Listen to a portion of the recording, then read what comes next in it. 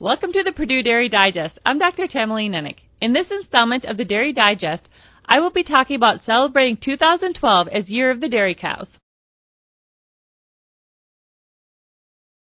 2012 is the Year of Dairy Cows. Although those of us in the dairy industry celebrate dairy cows every year, 2012 is truly a special year for dairy cows. This year, the Indiana State Fair has chosen to honor dairy cows as the featured agriculture commodity in Indiana. The 2012 Indiana State Fair, which runs from August 3rd to August 19th, is featuring dairy cows in various exhibits throughout the fairgrounds. The cattle barn has several displays to help people learn more about dairy cattle and dairy farming.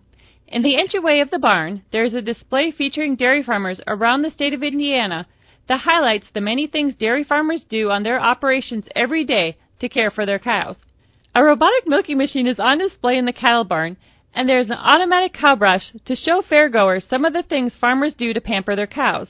A life-size freestyle display demonstrating various bedding types is also being featured in the barn, giving people an opportunity to experience firsthand the different types of bedding farmers use to keep their cattle comfortable. Besides the displays in the cattle barn, dairy cattle are also being featured in a building on the opposite side of the fairgrounds. In the Normandy barn, there's an example of a rotary parlor as well as information on the various dairy cattle breeds.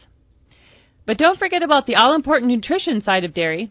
The Food Pavilion features information on the valuable nutrients dairy products provide and highlights cheese with an elaborately carved cheese sculpture.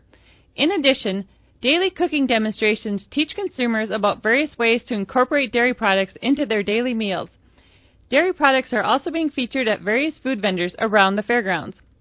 Celebrating the Year of Dairy Cows is truly a great opportunity to showcase dairy cattle and to teach consumers about dairy products and the great nutrition they provide.